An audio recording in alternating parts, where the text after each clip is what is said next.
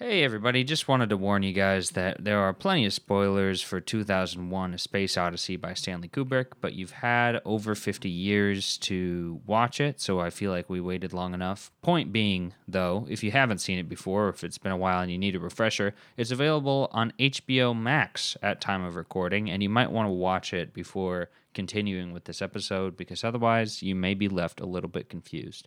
That's all. Enjoy. Bye.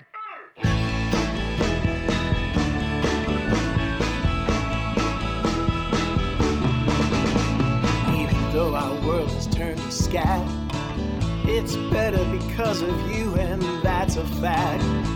We're in this together, you and I. We're in this together, you and I. Welcome back to You'll Understand When You're Younger. I'm Jordan. And I'm Brian. And we are a father and son who like scouring the corners of the internet and sharing the information that we find with each other. And that's what we're about to do. Our intro song is by Ted Heineshevitz. It's called You and I. Thank you, Ted, for letting us use that. You can listen to Ted's music on Spotify or anywhere where you get your music. What's the weekly question, Pop? All right. Well, Jordy, this is a question that might be near and dear to your heart. We'll see. What word is fun to say or hear, or what word or words do you hate to say or hear? And I'm going to let you go first because I know you have a list of words that you don't like. I do have a list, but I never wrote it down.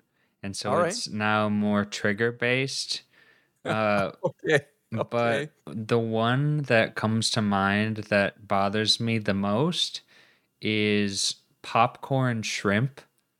The word popcorn is fine, and the word shrimp is fine. And it's not because of the meaning of the word popcorn shrimp, but I guess more specifically, when I was younger, I didn't like seafood. I still really don't. Although the reason I didn't like it when I was younger and the reason that I don't like it now are different. I didn't know about microplastics when I was that young.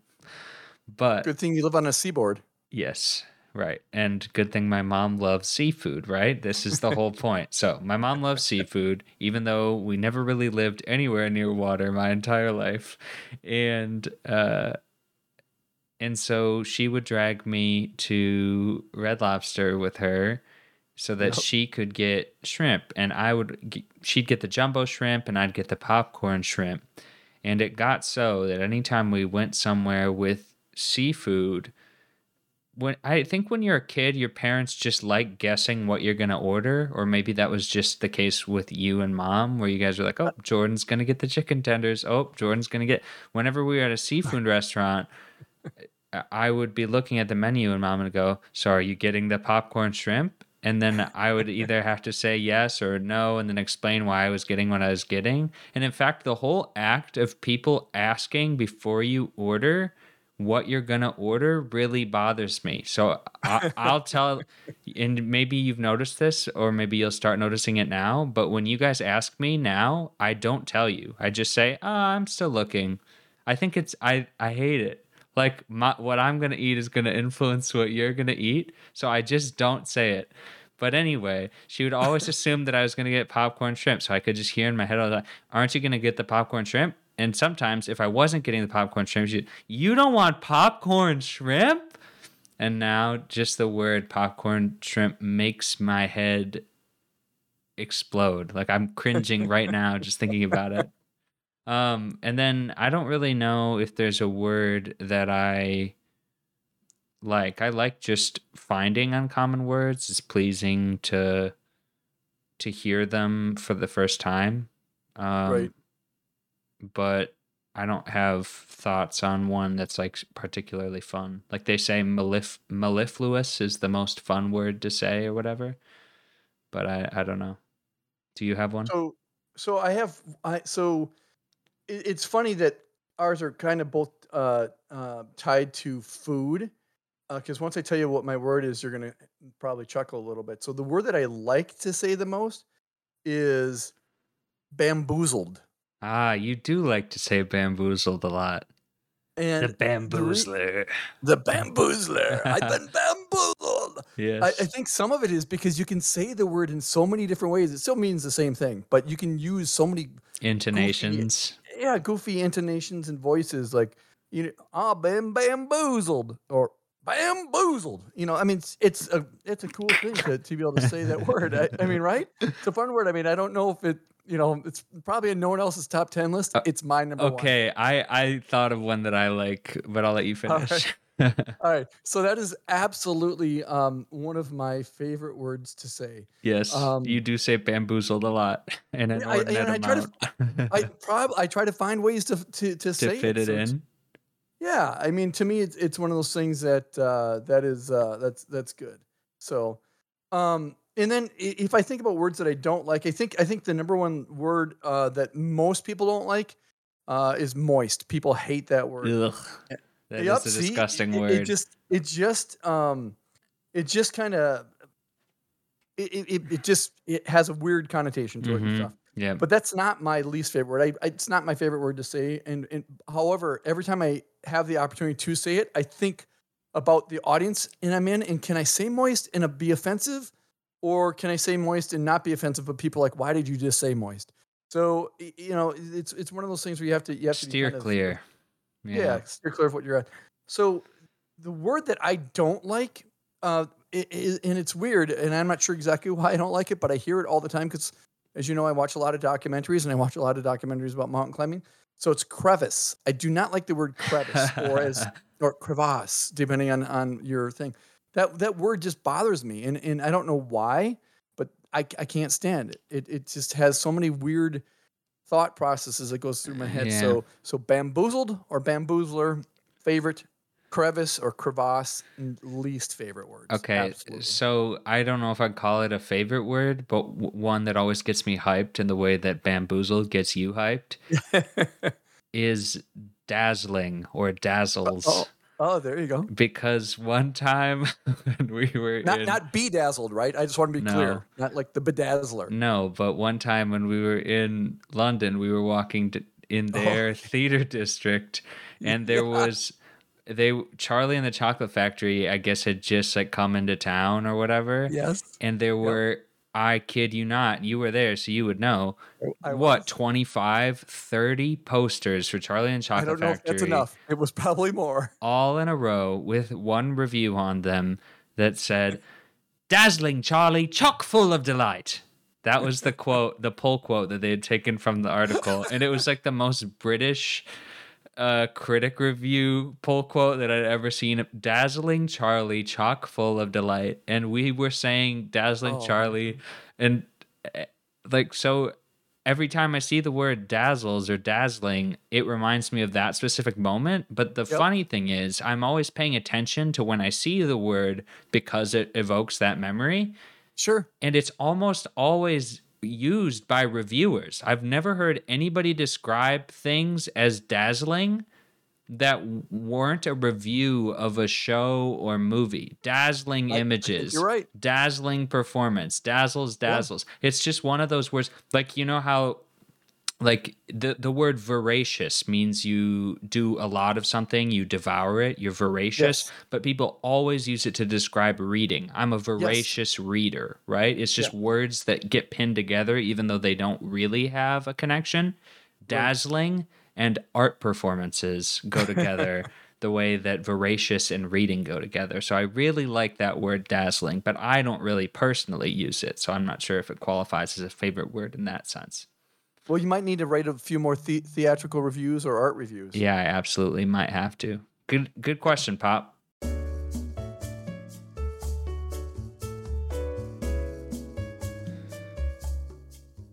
So for this feature story, I tasked you with a mission. Instead of me having to do all the work, I made you do half of the work, and I also did half of the work. And Fair that enough. is, we both had to commit a little over 2 hours of our lives to watching one of the most dazzling images ever created. I was bamboozled by it. 2001 A Space Odyssey by Stanley Kubrick, which I had not yet seen despite having watched many old movies with and without you growing up. And I'm not sure what made me watch it on this particular occasion, but I had heard about it many times referenced in popular culture and specifically Yep. by filmmakers as the most influential work that they saw. So like this Sure. big hit makers of the 70s and 80s often referenced Stanley Kubrick's 2001 A Space Odyssey as inspiring them, and specifically people Yep. who were within the sci-fi space. And obviously Kubrick is a household name as directors go, but I really haven't seen much of his work because I think he was right in between big eras of movie making and kind of stood all alone, but then he got replaced by the Lucases and the Spielbergs and Right. Coppola and Yep. So I think you've probably seen at least one of his movies because you've seen The Shining, right? yes, I have seen that. I Okay, so that's For some reason in my head I didn't connect that with him. most people don't. Most people don't connect The Shining with him because that's Jack Nicholson, and you don't always think of the director at that point in Right. time. I even think of what's his name? The guy who wrote it. Stephen King. Yes. Yep. I think of Stephen King even though I know he would have had nothing to do with the actual filming of it. But Right. yeah. Right. Yeah. So that one you've seen, and I know that probably on your list, and I've told you it's kind of crazy. But A Clockwork Orange, he's done. That's very famous. It is on my list. I almost saw that in Raleigh because they have an Alamo Draft House there, and they Oh, sometimes sure. re-show old films. But I couldn't get Sure. tickets for the day that it was showing, so it's on HBO. I'll probably watch that soon. It is. We will not be reviewing that movie because I've actually have seen that. I don't know, probably maybe 2 or 3 times. Yeah, But it's been a very, very long time, and I just don't feel the need to watch it. And then another one that I think is on your list from me telling you, but I don't know that you've had a chance to watch it yet. Full Metal Jacket. that is on my list, but I haven't watched it yet. Yeah, so that one is one that that in today's world that would be an interesting one to rewatch, just based on kind of uh, what transpired in that film and kind of what's happened in the years since it. Sure. And then another one that's famous, and we'll get to 2001 here in a second, but another one that's famous that probably isn't on your list because it's been kind of people kind of you know didn't really like it was Eyes Wide Shut. That was like one of his last ones, if not his last one, that had Tom Cruise and Nicole Kidman when they were married. I've heard of Uh, that, but I haven't seen yeah, it, and it's not on my list. yeah, it was mediocre. I mean, I couldn't do what he did, but in my mind, it was a mediocre film. So For reference to everybody, my list is an Apple Notes page that I started a couple years back where I wrote down every movie that came into my head as a good movie that I had already seen. And then I put a line space in there and I started writing down every movie that people told me to see. And then after I watch the movie, I go through my list and see if it's on there and I move it from the not watched portion to the watched portion. It's very primitive, but now whenever people ask me about good movies to watch or what movies I've seen, it's sometimes hard to think about it off the top of your head. It's much easier to refer yep, to a list of movies that you've seen. So I'd recommend it to anybody, and it's actually helped me give out a lot better recommendations when I have like a group movie night and people are like, what should we watch? I quickly scan through the list of movies that I've already seen that I know are good, that people will like, and I'm like, oh, we should watch this. So so on your list, do you have those ranked in some fashion? I mean, it'd be tough because nope. I know you have lots of movies on the list. But do you ever put a star next to one and say, okay, this is like the movie? I thought about it, but I figured I wanted to keep it simple because there was initial point of the project, as you'll probably remember, Dad, was to specifically identify the greatest movies ever made, right? Yes. And Yep. that was what I was trying to list on the top section. But then, it was tough to ask people what they think a great movie is or what their favorite movie is because people have different tastes. So I just started taking Absolutely. everybody's recommendations. And then I didn't want to forget when I'd already seen a movie. So even if I didn't like it, I still moved it into to the list, and so it would make sense to add a star system. But even though it's a long list, I can go through, and when I actually look at the name of the movie, I remember exactly the feeling of, like, for example, Maurice told me to watch Donnie Darko. He likes that Oh, movie a sure. lot. He does. One of his favorites. I didn't like it at all. Sorry, Maurice. Um, I think it's good in concept if I didn't have to Google what it all meant after, because I don't like movies like that. But I don't need to put that on the list to remember that that's how I felt when I watched it. I having it on the list is enough. So So that right there may have answered the question that I have at the top of my head is give me a movie that someone recommended that you absolutely were in total opposite thoughts of the movie. And I have one I think you would list off there, but we'll see if you can give me one or two. I'll see if you hit the one that I'm thinking of. so beside Donnie Darko, which not only Maurice liked, but Joe DeLoya also liked, and Sure. is one of the most highly critically acclaimed movies of all time. Let me go through here.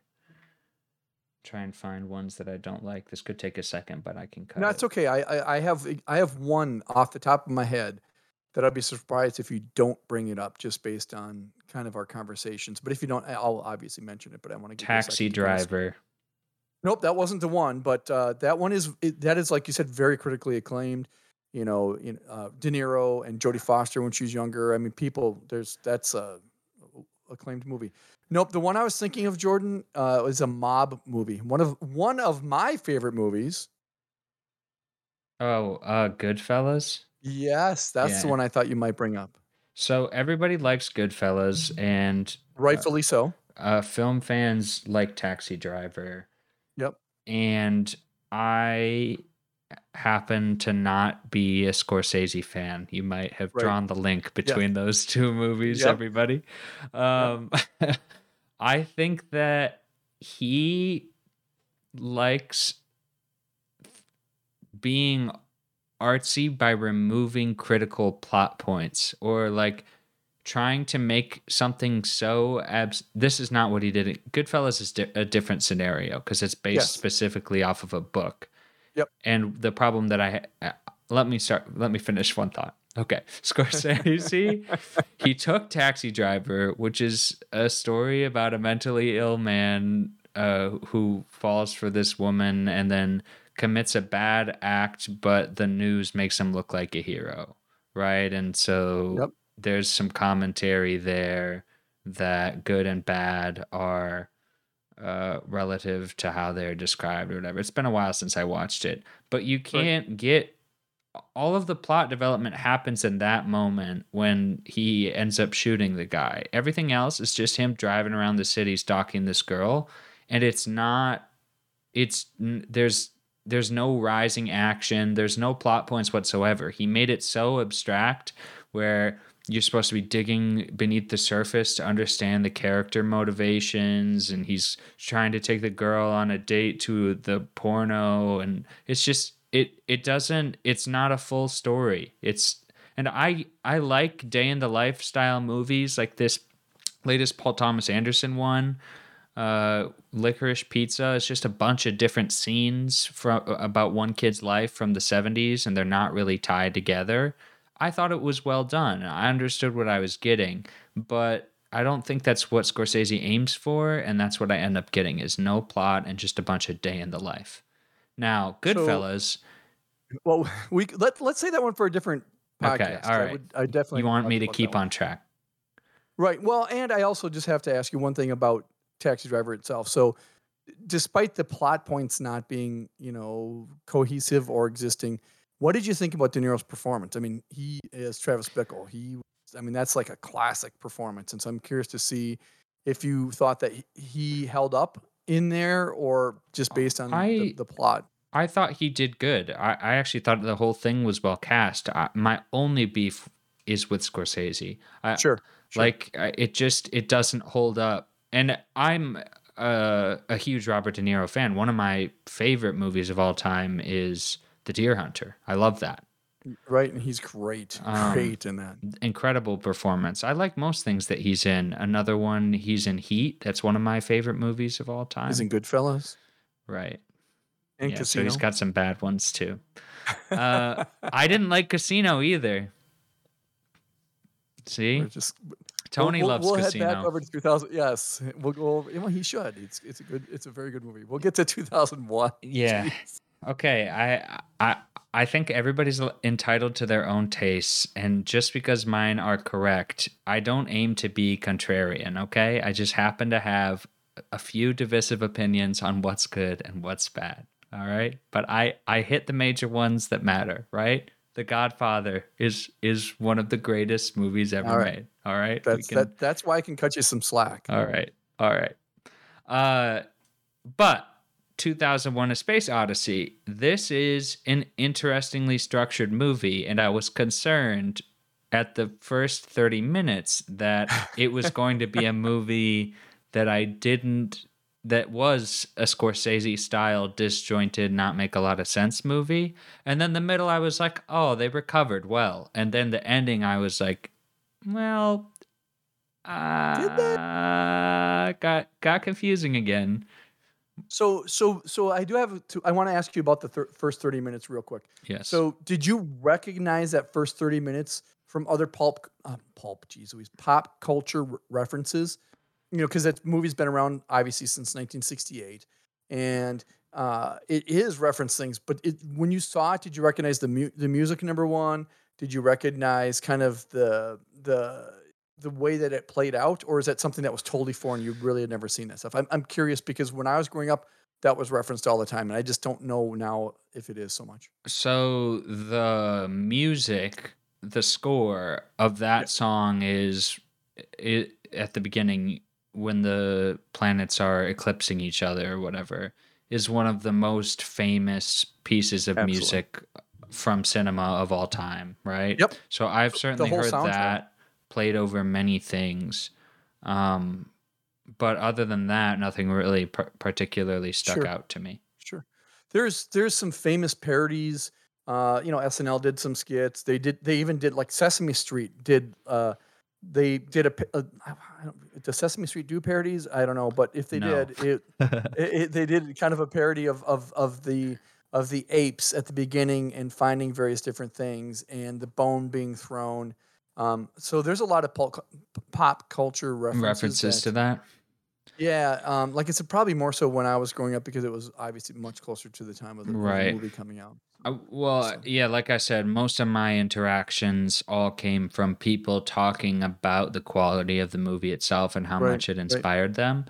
And it really, I'm not even being facetious here. It really is a dazzling picture, even with the Dazzling Stanley, the painted graphics that they had to use for spaceships instead of the minis.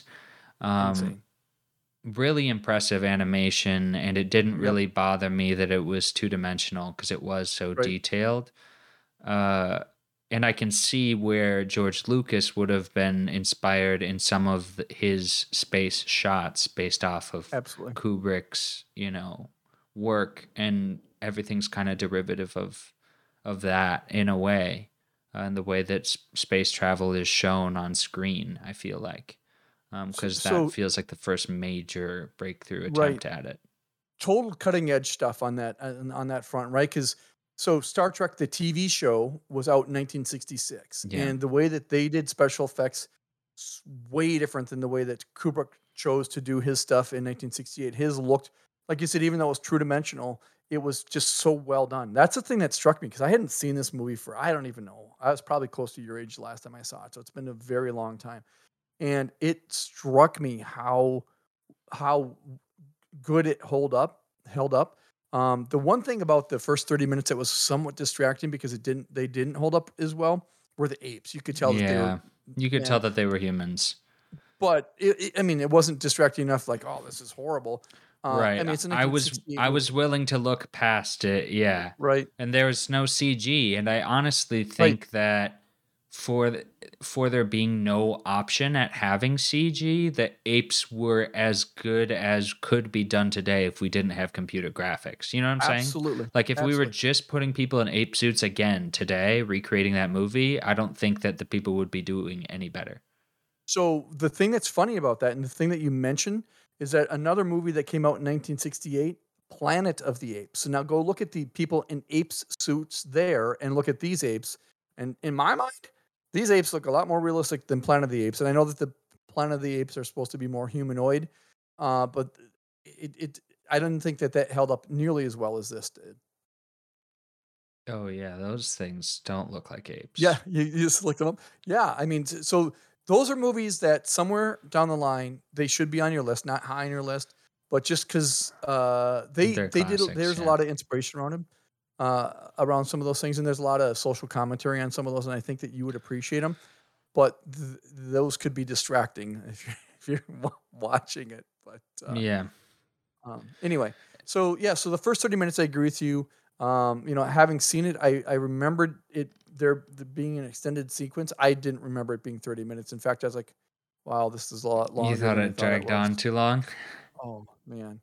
The one thing I So thought was interesting was like the leopard attacking. I thought that was cool, and then the apes figuring out, hey, we could use a bone and murder someone. That in itself was like, hey, that's the evolution of man, which is kind of what the thought right. process was. Yeah, exactly. So I would say, I mean, we already kind of identified it, but the movie clearly has three acts, right? Three Right. chapters to it. Yep.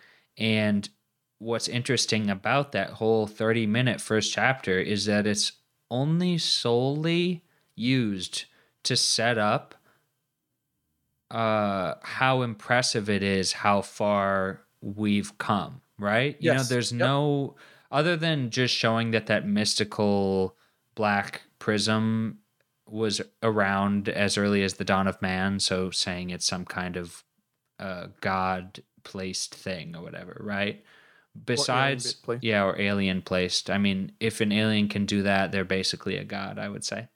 Sure. um Aside from that, showing that whole evolution of the man is like, look at how long it took for them to learn how to kill their first meal and to learn how to make their first tool. And that scene of the ape smashing the other bones with the bone Right. is, I mean, that it was like, I was very engrossed because I was trying to figure out what the heck was going on, having never seen it before and not reading Right. anything about it. And Right. then all of a sudden we enter Act Two, which I thought was very fun all around. But I liked how it started off with a Pan Am space shuttle. Oh my gosh, I was dying. So yeah, I think it had the intended effect, even for me here, who sees space travel as something that humans can do regularly, and that the world's richest man has a company that does exactly that, and the world's second richest man also has a company that does exactly that, right? So I but I was still struck by, like, wow, it is amazing how far we've come, even though we have not come as far as he predicted that we would by 2001. And I actually wanted to talk about that a little bit. Yeah, sure. So beforehand, one of the things you mentioned was the whole Pan Am thing. The things that struck me as I was doing that was Pan Am, defunct company, but product Howard placement. Johnson. Howard Johnson's again defunct, basically product placement, and there's also a Hilton that was in there I as only well. noticed the Howard Johnsons, and I was like, oh, my dad's going to get a kick out of that when he watches it. Yep. So those three are the ones that I caught. I thought that was funny, and kind of the way that they did stuff with straws, I thought was interesting. The other thing that to me, uh, before we get into what you're talking about, was um, uh, the space shots that he had and the special effects, if you will. They didn't really exist, like you said, but they were all painted, and the kind of stuff that he did to make this work and the shots that he did. I'm just blown away again. I mean, when I watched it the first time, I don't think I was trying to be as in tune as I was this time. I just watched it because I was supposed to watch it, right? I was blown away. I was like, wow, this movie, the fact that this is It holds happening. up. It kind of Yeah, it kicks yeah, butt. I was really yeah. amazed. And it just I that's why I think that first chapter was really useful, because if he Yeah. just started off with the spaceship, been more Star Warsy of him, predating Star Wars, of course, but that'd be the idea. You'd be like, wow, look at that spaceship. That's cool. But you wouldn't have the appreciation where he goes, this is us. This is who we were. And now we built this. Now, he has some hits and he has some misses Right. about Yeah. things that we've been able to do and things that we haven't. And so I just wanted to point out the things that I noticed that he got correct and incorrect. And the one thing is space travel is still not in the hands of private travel. Right. And one thing that I thought was interesting is that his view of how space travel will work is different from the way that it's being planned right now, where they have sort of almost an ISS with a couple hotels on it, Yes. Yep. and they launch people just from Earth to that one ISS, and then that ISS is a launch pad to get people out of Earth orbit to other places, which Right. makes a lot of sense. But I'm wondering if that's such a large undertaking that is why that's not being floated as an idea now. And It's a then good question. one of the things that he did was a moon base, and Yep. that actually is something that Elon Musk talks about a lot when he says that humans are going to Mars in 2028, which, listen to me now, that won't happen. But escaping the Earth costs the most fuel because we have the gravitational pull. Right. Yep. But then escaping Earth's orbit is its own kind of geometry and math. And so the idea is to escape Earth orbit with the rockets, land them on the moon, and refuel them there instead of putting all the fuel on them on the Earth, so that they'll weigh less and it costs less, and then they can escape Earth's orbit a little bit easier by launching from a specific time from the moon, which rotates around the Earth. Right. And they have a moon base in this, but it's like for more geological reasons, it seems. Yes, exactly. They were doing well, and then they definitely were doing the digging, and then found the second Stargate Yeah. on there. And then So, one other go ahead. quirky thing that he got wrong was that you would still have to use a phone card in order to dial somebody. But one thing he did predict This is the part I was going to bring up. was video calling, Yes. Yep. Absolutely. which is a thing that we do every single flippin' day. Now, granted, we didn't have it in 2001, but it is a thing. It is, and that was absolutely that. I was trying to take some notes as I was watching the movie, and that was one of the things I noted was a picture phone, and the fact that it was video and it's basically Zoom Teams, Blue Jeans, whatever the heck you want it to be. It is what it is. And he got it right. The thing that I also thought was funny was the conversation between the dad and the daughter was kind of stilted, and it was your stereotypical parent kid thing. Oh, hey, it's your birthday, happy birthday. It was funny because I was like, that's the way a lot of phone calls go when They you do. have a 9-year-old and stuff. So I thought that was handled well, because I don't think every director would have done that. I would have imagined a lot of directors having that kid be super excited and the dad be super excited because it was her birthday, all that kind of stuff. And it's But he on didn't play it that way. video. Yeah. Right. He Yeah. didn't play it that way. It was, you're right. It was hauntingly realistic, the whole video Yeah. call thing, aside from him having to put in a phone card Yes. to pay for the call. Because Right. payphones they're not a thing anymore, right? And you would, Thankfully. yes, and you would only like video call somebody from your own phone or from your own computer instead of having Right. like, if you went to the business room at a hotel, you wouldn't like use it to be Skyping somebody. You'd be using it to Right. print something off, a plane ticket Right. or whatever, right? So, but I just thought that was funny Yep. how he did predict that, and it did if that's the one thing that he got right in all of this, whatever, it doesn't really matter.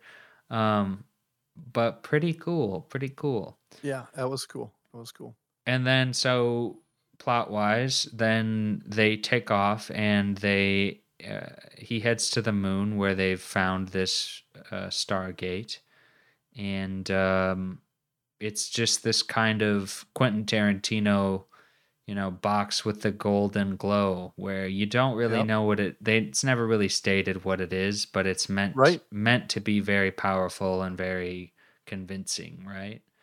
Yes. Um, and I also thought it was interesting just the whole process of him showing like how the government would cover up a scandal in a Yes. believable way. And So the thing that's funny about that, and I don't know if you know this theory or not, but the thing that was ironic to me is that people who don't believe that we actually went to the moon, there's plenty of people like that who don't believe we actually landed on the moon 6 times. yes, Um, they think that Stanley Kubrick is the guy who directed directed the exactly. soundstage. Yes, A- a- I've and heard s- that.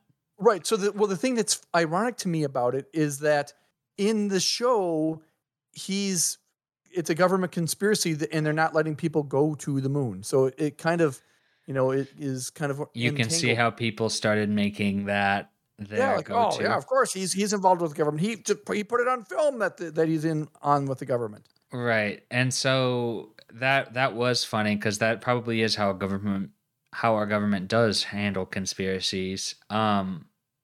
But the other thing that I thought was interesting, and to the point of this whole soundstage kind of theory, because the moon landing happened 1 year after this movie came out. Yes. Yeah. Yep. Right. 1969. So it is weird for people to assume that Stanley Kubrick could have made something like that was as realistic as it was only a year later from this, which I would say the moonwalking did not come across as I realistic I at have notes all. on that as well. So like if you watch the Neil Armstrong leaping across the moon, you can Like, see that the gravitational force is 1/6 of that of Earth. So he right. can leap around at will.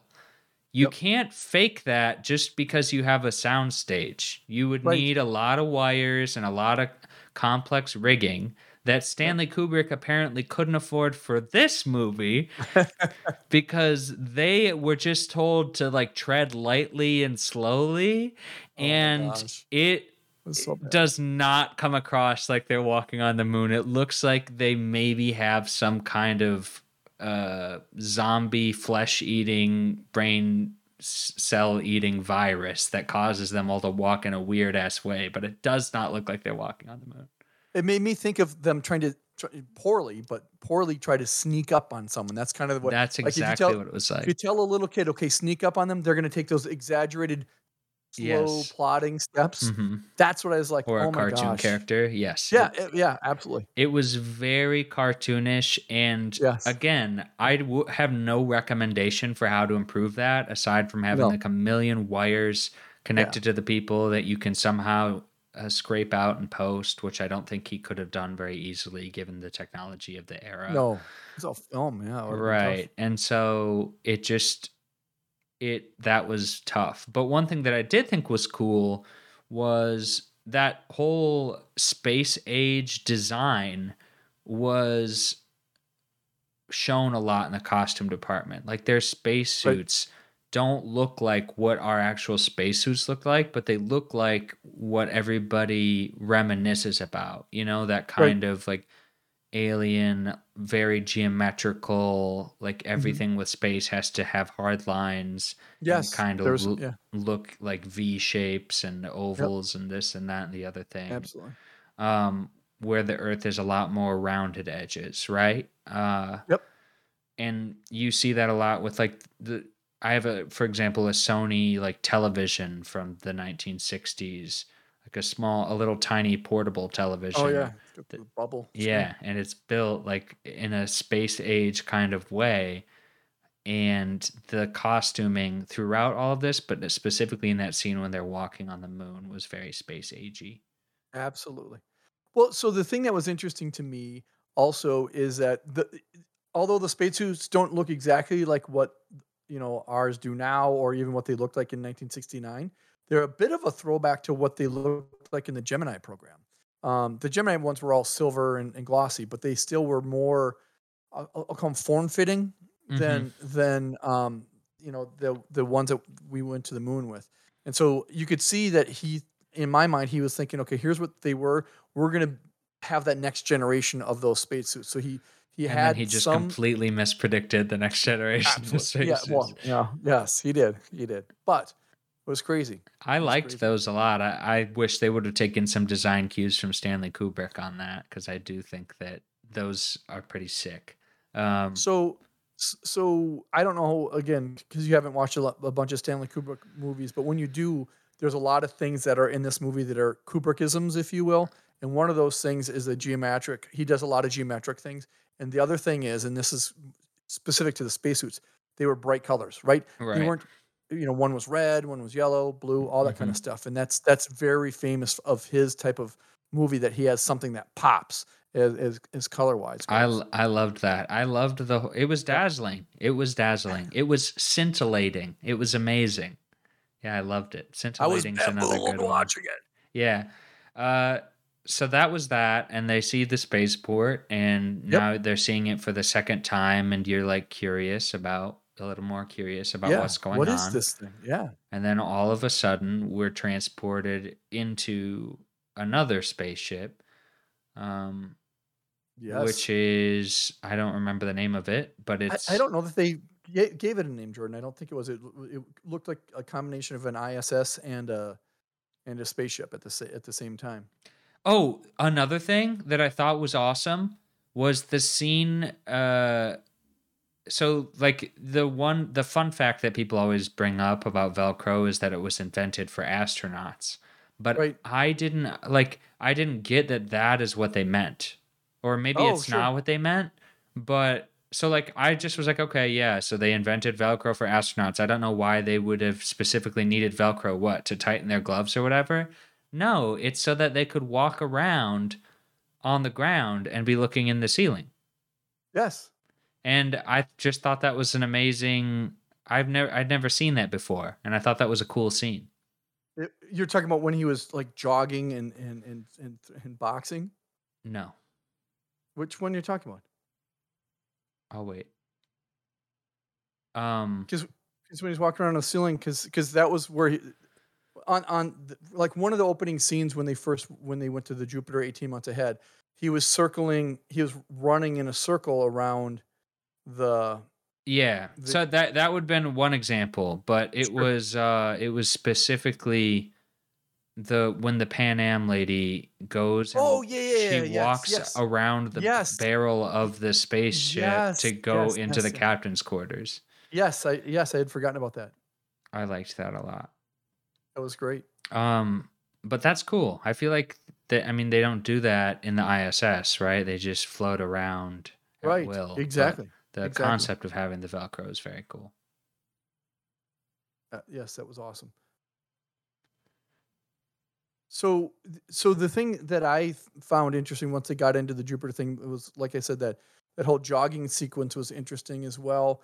I'm not sure exactly why he was airboxing, but whatever he was, it's like, okay, these guys are getting exercise, keeping their bodies fresh, their minds fresh, but yet their colleagues were in like the state of Cryogenic freeze, yeah, cryogenics. hibernation, yeah. It was such an odd dichotomy there, right? You had these people who were being very active, and then these people were just still, and they were not going to be awakened until the time came for them to be awakened when they got to Jupiter.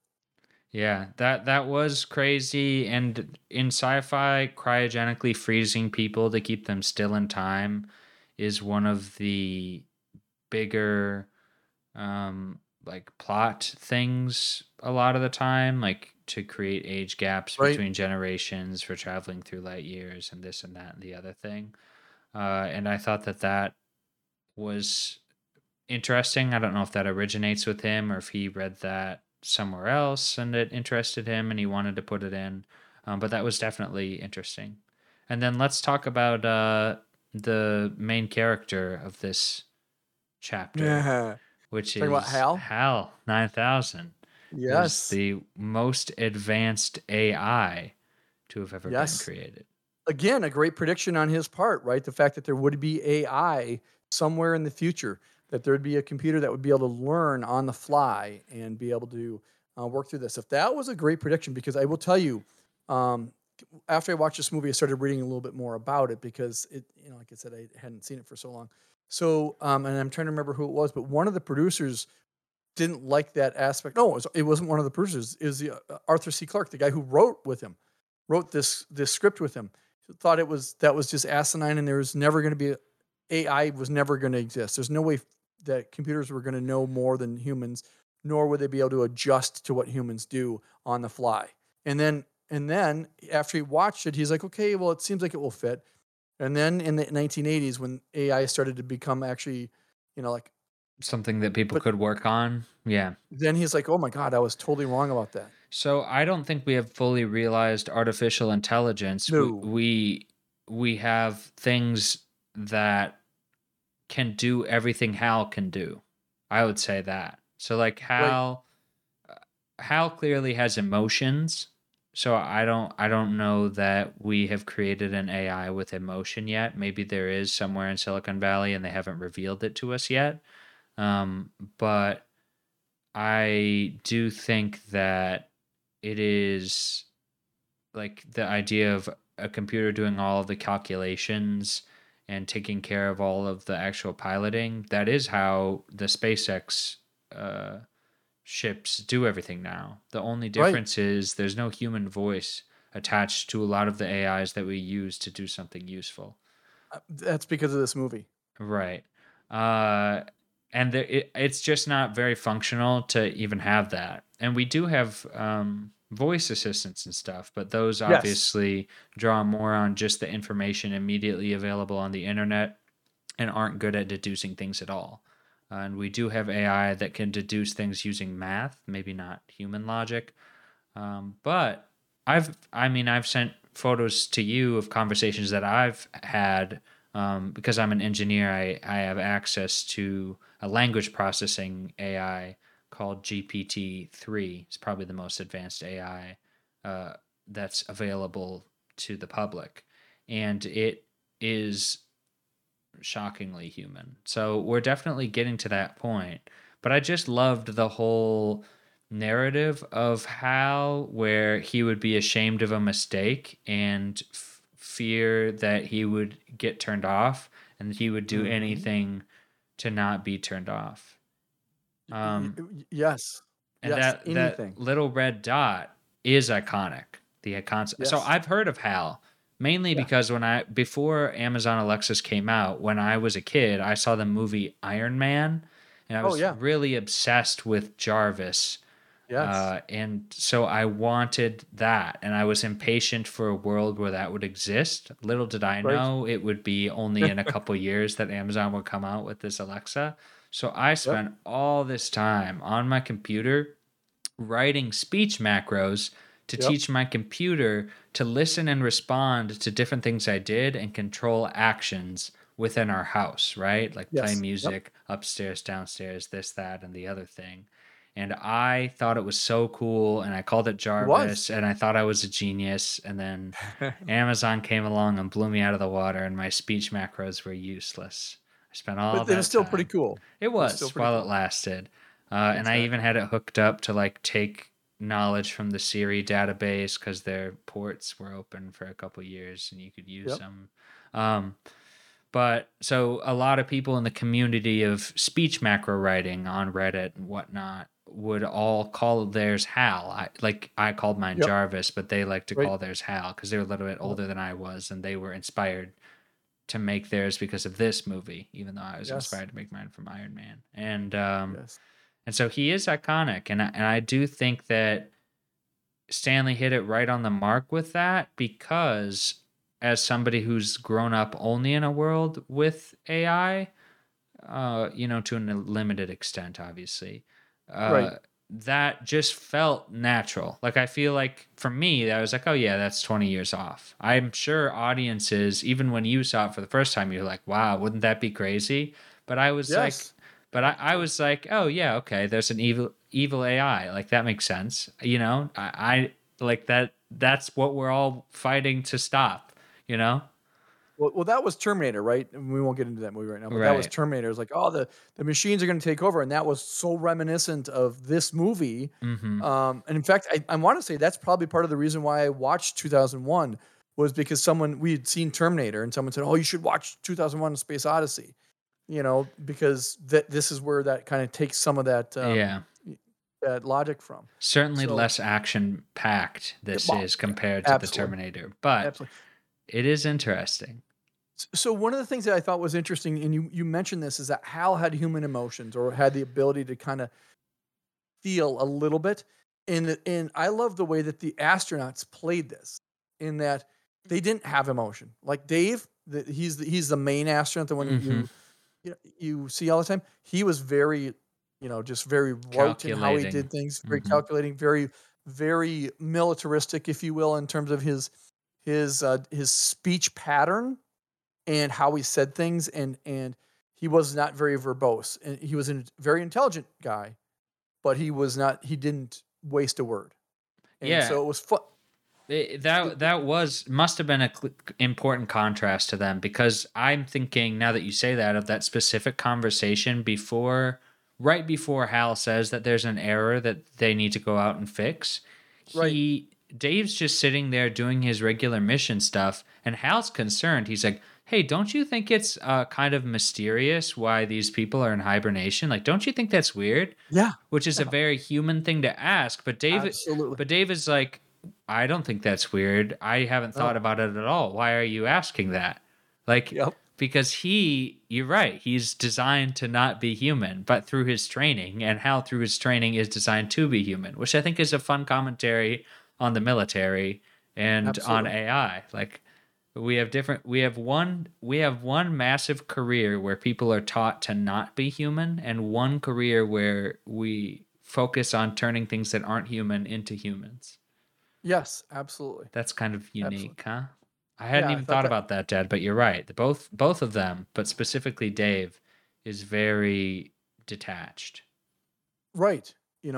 And that was the thing that struck me watching it this time. Again, the first time not so much, but when I was watching it this time, I'm like, wow, Yeah, there it I didn't really was kind of a notice neat that. it Yeah, was a neat thing. that So, is cool. And then he had space pods, which was kind of carried on into Star Wars as yeah. well. Yep. Um, we have like stages of a rocket where the final stage that lands somewhere is smaller than um, what launches from the Earth. But the Right. concept of like ejector pods is not something that I really think we've seen, No. We have yet not. implemented into space travel. And I think maybe that's the biggest gap between any space movie and what our real life space journeys look like, is the sophistication that they put into all spacecraft, where we're aiming for the most aerodynamic thing that costs as little as possible, aka billions of dollars, to launch off from the earth, right? Yes.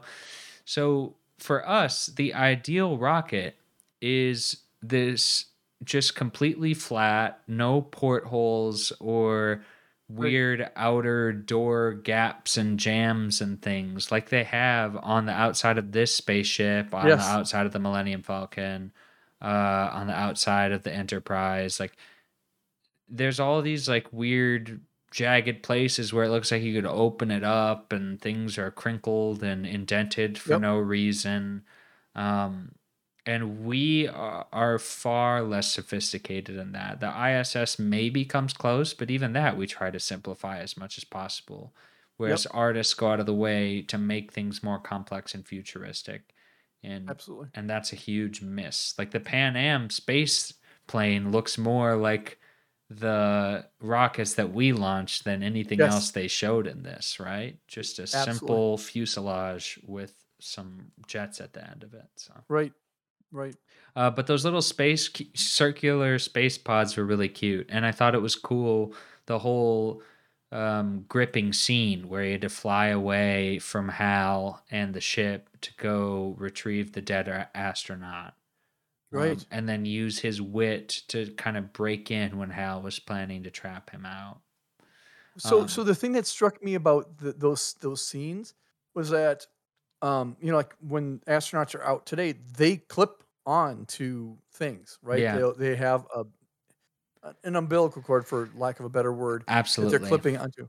And so it's fun. It was funny that, obviously it wouldn't have worked for his plot if he had if he had one. But it was funny that that was something that was well known. That as you went into space, as you're You doing things, you would you're have could to, yeah, you you'd didn't have to want to have float that type of away. thing when Right. you're doing EVA. So, Yeah, I thought all of the scenes with the guy who died, I can't remember his name, but were I can't remember his interesting name either. for that specific reason where like, yeah, he turned the space pod around and then just kind of yeeted him out. And I was like, bro, aren't you worried about missing the mark and just dying straight off? Like all Yeah. of the futuristic stuff, and you want to do that? And then the other thing Yep. that I thought was neat was when he had him take out the battery and replace it, he used a gravity trick where, so the concept of gravity is not Oh just that we're yeah. attracted to Yeah. Earth, but that every single object is attracted to each other.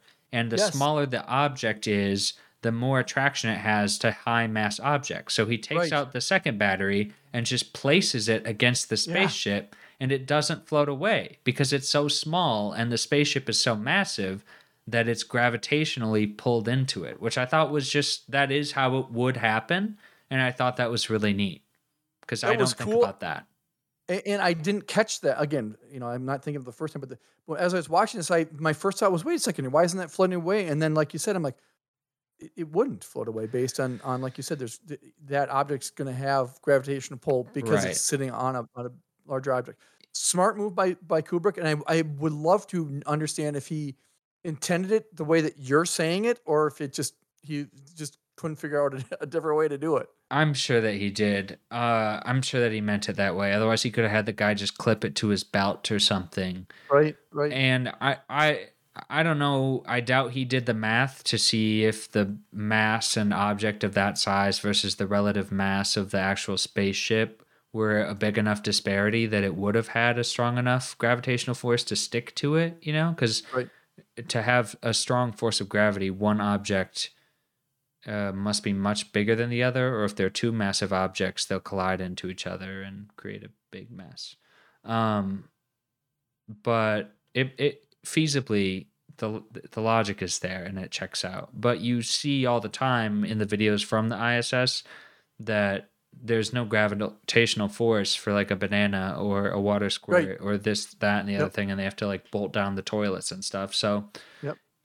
I don't know that the force of gravity would have been that strong, or if the spaceship was that massive that it would have made that much of an impact. Because obviously the mass of the Earth is billions of times more than the mass of a single human being. So it makes sense that we would stick firmly to the ground. But Right.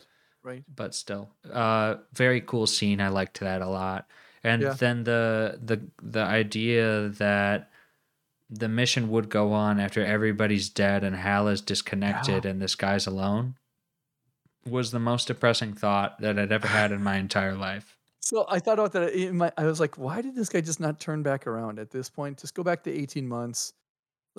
See, and this is where your computer theory makes sense, where they programmed everything about this guy in his training to make him so that the only thing he cared about was the mission.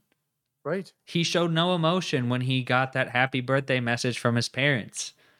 Exactly. They completely dehumanized him in whatever space camp that he went to. And that's apparent in every single decision that he makes. So that's obviously important to the plot. And I was too close to it to notice it at that time, but very interesting. It was crazy how on that piece. But yeah, I don't know if he was allowed to turn around or not. They never really clarify that, but we do know that he goes on. Well, the mission control stuff. What did they say? It was like 7 months to get a message to and from, or maybe it was 7 days. I don't remember. The number 7 was in there. I think it was 7 days or 7 hours. Sure. It wasn't. Maybe it could have been 7 months. hours. 7 hours is probably right. Yeah. Yeah. But it was like you're not going to get a quick response for a lot of stuff. Like, hey, should I turn around? Well, let's talk about it. I think it's only 7 hours, but even, I mean, yes, obviously that would make a conversation difficult. But also, I don't even know. It probably would be longer than that. I'm trying to think. Maybe, I don't know.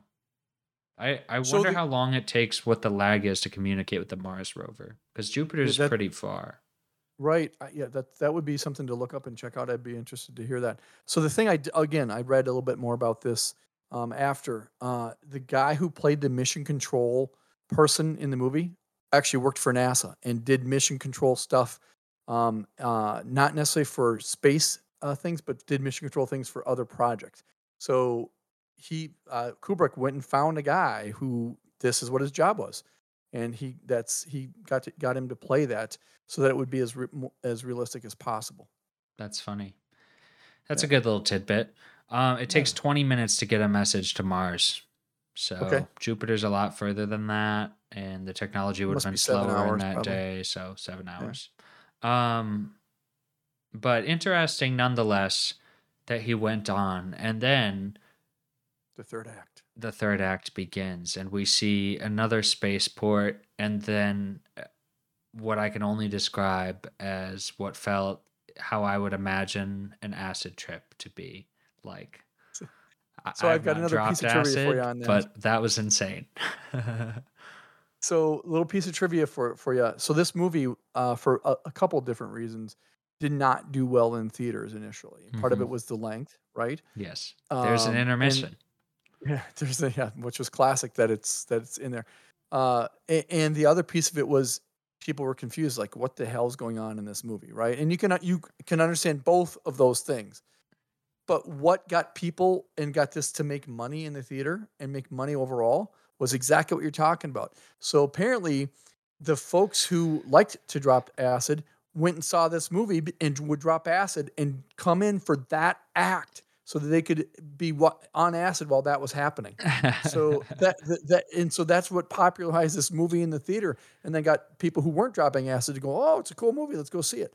So that I thought was, again, having read that after watching this, I was like, holy crap, I could see exactly what you're talking about, where it absolutely, in my mind, looked like what acid would be like, an acid trip would be like. And funny enough, the people who drop acid thought that as well. That's great. So I did not look that up, but that is immediately how I felt all throughout that entire Oh my gosh. sequence. Yes. And it took me a little bit to understand what was happening in that room. Um, and then after that, I did have to look up the meaning of the third act, which again, I don't like that when I have to look up the meaning of a movie. I think it Right. indicates that the writing is weak, because if certain people can get it and certain people can't, then it's an intelligence test, not a piece of art. So And so I don't so did you personally hear find what that impressive. Kubrick said about that? Because people asked him, "What does your movie mean?" Did you hear what? Because I went. Yeah, I read his meaning, and that's what I'm saying. Like the fact that he said he didn't want to explain it, but then he did Yes. explain it. Yes. Yep.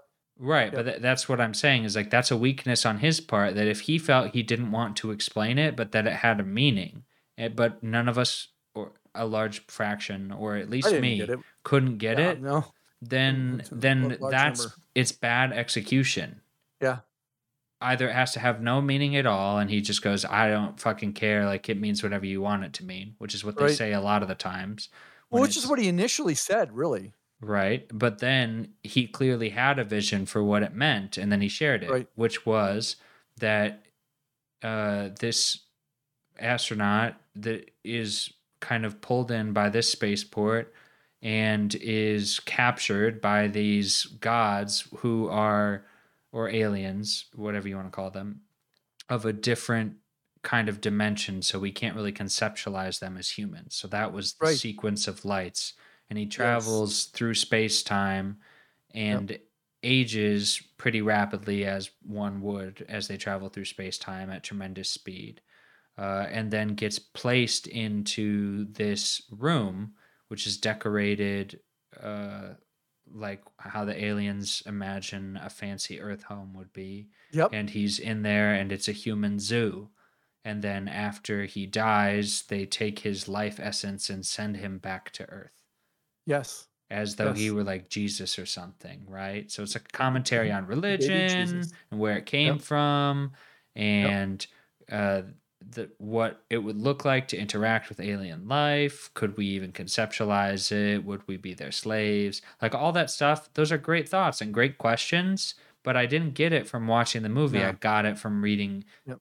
Kubrick's interpretation of what he wrote. Yep. Yeah. So when I watched the third act again, and I had to do the same thing, Jordan, because when I first watched it, there was, I mean, it's like, okay, what the hell was that? But second, this time I watched it again, reading. That's what I had read. It's like his first thing, like you said, was, yeah, I'm not. You guys can interpret yourself. And then when he gave his answer, I was like, I did not get that. In fact, in my mind, it was more a commentary on, um, how do people see themselves, and what is our inner being, and just a commentary around that. And I still was really struggling to to formulate what had just watched. Yeah, I chose no meaning. I just chose, okay, so he traveled through a dimension and now he's living out the rest of his days in this As an room, embryo. and then he dies. And Yeah. I didn't get the embryo at all. That was by far the most confusing part. But Right. everything from like the whole time he was going through the colorful multidimensional sequence, I didn't think of those things as living creatures. I just No. thought of No. them as like he's seeing the sights of space that are so Yes. beyond our reach that Absolutely. he can't even And conceptualize it. exactly. Yep. And he's like on this planet. I'm like, okay, so he went through the atmosphere of Mars and now is going to land on its surface or whatever. That's what I thought. And then all of a sudden, not Mars, sorry, Jupiter, and is going to land on its surface. And then all of a sudden he's in that room, and I was really confused. Yeah. And I was just like, okay, so like there was somebody out there, a human or something, had already found their way out there, and he's the one who's been planting it, or it is a god or something that left all these spaceports so that he could get back and forth, or that someone could find him or whatever. Right. And that's kind of what my thought process was as well when I started thinking about it was, all of the spaceports or the stargates were so that whomever these aliens or gods were, they could come back in and check on their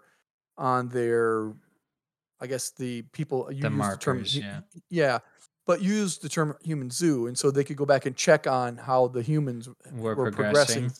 throughout time. Do they, on Earth they moved from apes to being this, and then they made it to the moon, Hmm. and now there's the one that's floating in space around Jupiter. Now, can they get out this far? And if they do, we're going to take them into a different spot. So in my Exactly. head, I was like, oh, this is their ability to go back in and check. And And kind of lead them. yeah, honestly, Jordan, when you said, let's watch this movie and talk about it, I was like, okay, that's fine. And I remember it being a bizarre movie, but when I got done watching, I'm like, okay, I can talk about the first part and I can talk about the second part, but if Jordan's got any type of like great commentary on the third one, my addition is going to be very little because I'm like No, but was struggling with it. I thought it was a good movie until I saw that, and then I was like, okay, now I want to talk about this. And then Yeah, I yeah, did again, I hate doing this. I hate I know you do. googling movie meanings. Nothing irks me so much. But Other than popcorn and shrimp. popcorn shrimp bothers me too. Not the food, but the word. Uh yeah, I just thought it was weird. What his explanation of it was good. I just wish it would have come Right. across just by Yeah. watching it by myself. It reminds me a lot. I feel like Kurt Vonnegut must have taken some inspiration from this when he wrote Slaughterhouse-Five, because he talks about the aliens of Tralfamador, or Talframador, however it's pronounced.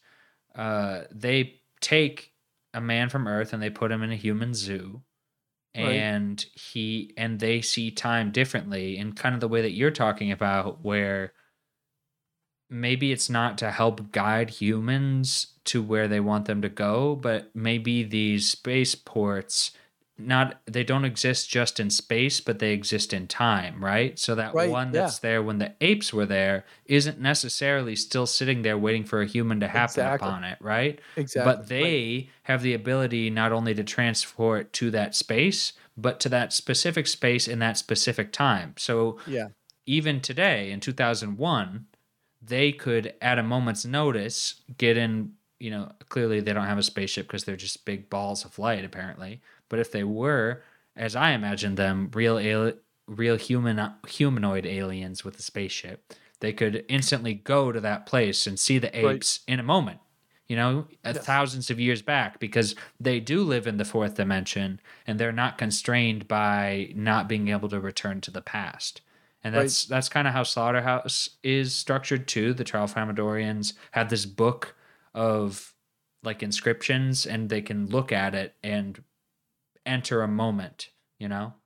Um, so I just thought that's also how I kind of conceptualized it. And then Sure. afterward, when I read the Kubrick explanation that those balls of light were actually the aliens or living gods or whatever that put the spaceports wherever they were by some magical means, then I was just like, okay, well, that was not clear.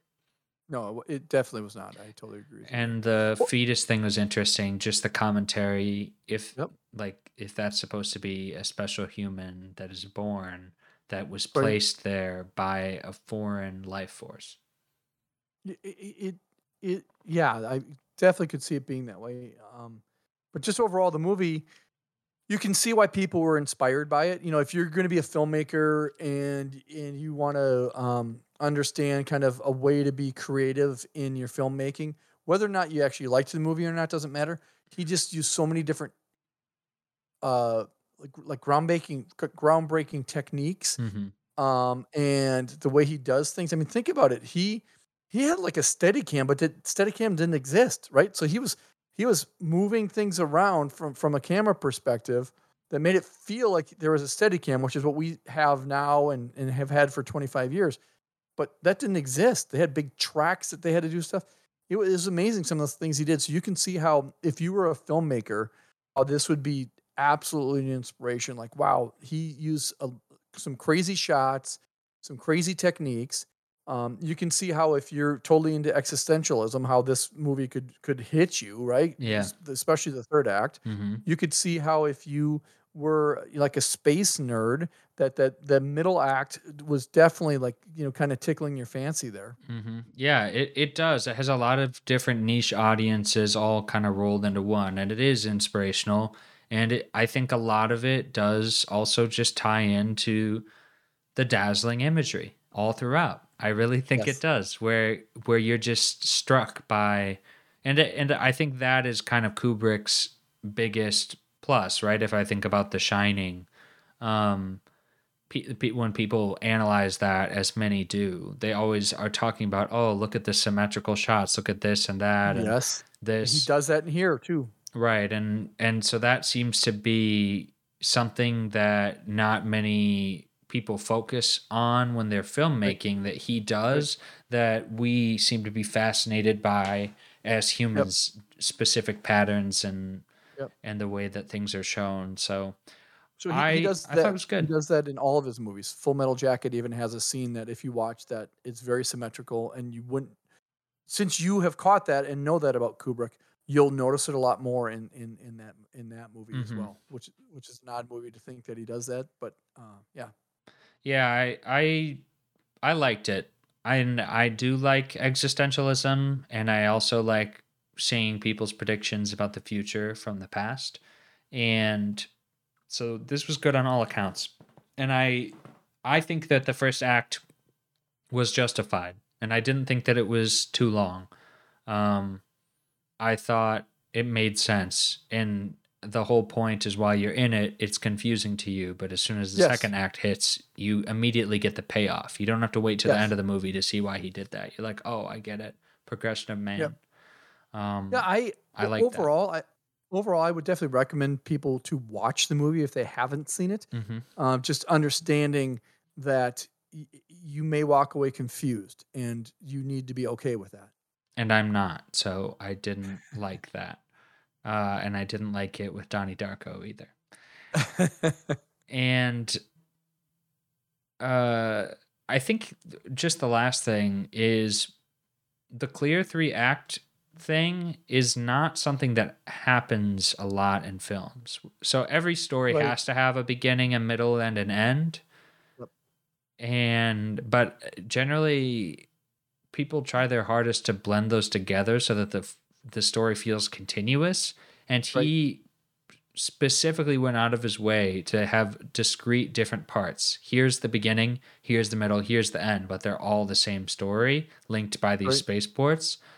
I thought that was well executed because they did have a combining link amongst all of them, but Yep. the stark contrast was really neat. And I wish that more directors would write stories that kind of take you from one place to another in a more transformative way, like he did. I think that not many have executed on that idea. Yeah, I agree with you. I think it's definitely a unique way of making a movie, and entertaining folks. It's just like you said, not very many folks do that nowadays. Right. Any other parting thoughts? I thought this was a good discussion. It went a little long, but that's okay. No, I don't have anything else to add to it. I am glad that we did it for sure. All right. Well, thanks for watching that movie with me, Dad. And if you guys haven't Absolutely. checked out 2001: A Space Odyssey, this must have been really confusing for you. So, Jordan, I do have one last question, not tied to that movie, but kind of tied to that movie. Did you know there's a sequel? No, I did not. Is it called 2002: A Space Odyssey? It is not. It's called 2010, and it was made in 1984. So I don't know if it's on any streaming things, and I have not seen it. By I have not Stanley seen it. Kubrick? No, he did not direct it. He did not direct it. I might So it's have to stay 2010, away from that. 2010. I think it's called The Year We Make Contact. I think that's the subtitle I'm of not it. gonna watch it. I'm just saying it's out there. It's I don't like not- when they not recommending it. hijack series from directors. Even the whole J.J. Abrams giving away the Star Wars thing, even though my favorite one from the new trilogy is the Rian Johnson one, I think that overall the series would have been stronger if they would have stuck with one director. I don't Sure, like when sure. they switch it around when it's meant to be continuous. It's different with like James Bond and stuff. Right. Yeah, it's a different Or thing. like switching at the end of a trilogy, that makes sense Right. to me. But doing it in the Absolutely. middle, it's the Well, vision it isn't definitely there. is not a trilogy. That is unless there's another one out there that went straight to video. MVP, Most Valuable Primate, is a trilogy, however, so clearly it's better than Kubrick's work. There you go. So yeah, there is a sequel out there. Like I said, I have not seen it. All right, awesome. Thanks, Dad.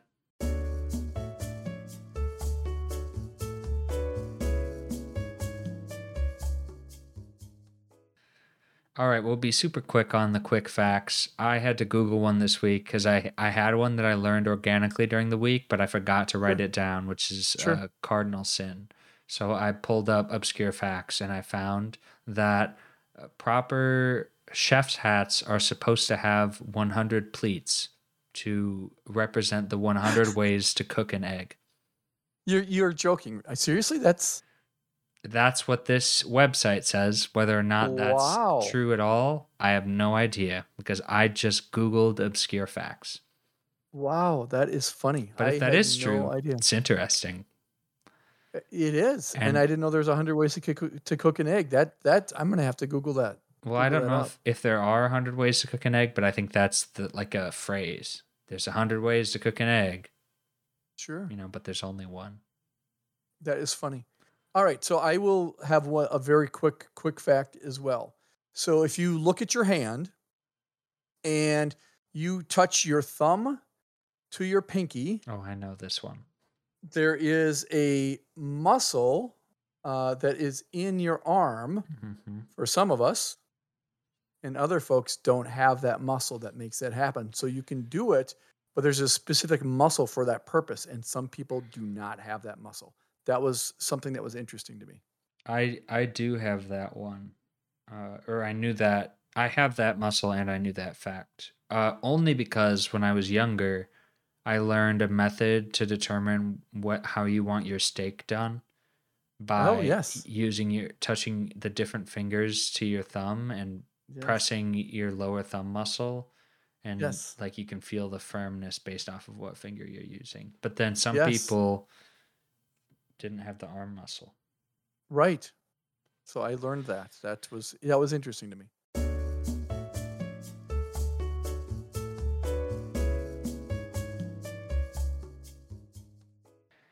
And this week in chess, I mentioned last week that a young boy from India, Pragnananda, was doing really well in the first major Meltwater Chess Champions Tour tournament. And he was leading even Magnus Carlsen by a couple points. Well, that concluded last weekend. And he did not win, but neither did Magnus. There was a weird situation where all of the people who had points lost their matches, and all the people who didn't have points won. And so one of the underdogs ended up winning. His ELO ranking is very good, but he wasn't predicted to win the tournament, and he ended up winning it all. Jan Christoph Duda, who will be in the candidates tournament, I believe. So he won his first major of the year, and I think he had a pretty tough year last year in tournament placements. I don't think he won a lot. So big props to him. Nice. And that's about all. Awesome. So for me this week, just a real quick update on the NBA playoffs. The Suns did win their first round series. Yes, Thank that's God. Awesome. Wow. It was a bit of a struggle. Very tenuous. It was. They were missing Booker for part of it. He came back and he's slightly rusty, but the point guard had a perfect game. Broke history. And he did.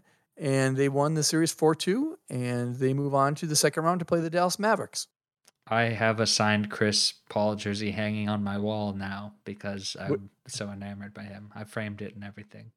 He's a stud, and as we are both hoping that they can finish off what they started last year. Let the man get his ring, for God's sake. I'm very nervous about these Golden State Warriors. I don't like it. We got to beat the Mavs first, and then we'll take care of the Warriors. I think that we can beat the Mavs. It'll be tough, but I think we can beat them. But yes, good NBA playoffs update, and the Celtics versus the Bucks. You know, my heart wants the Bucks, but my head wants the Celtics because I want to see the Suns Celtics here in Boston so that I can watch them in person. But that would be a blast. That's a long way down the line. A lot of cards have to fall into place. But my predicted bracket of who won each, thing so far is right. You're perfect. Yeah. And I think I was pretty close on most of all of the game length predictions as well, like whether it settled in 6. But yeah, a couple more weeks of that to follow. Absolutely. All right. Well, thanks for potting with me, Dad. That ran long, but I had a lot of fun watching that movie and discussing it with you, and I look forward to tackling something new next week. Absolutely. Thanks a lot, Jordy. We'll talk to you soon. Take us out, Ted. Together, you and I.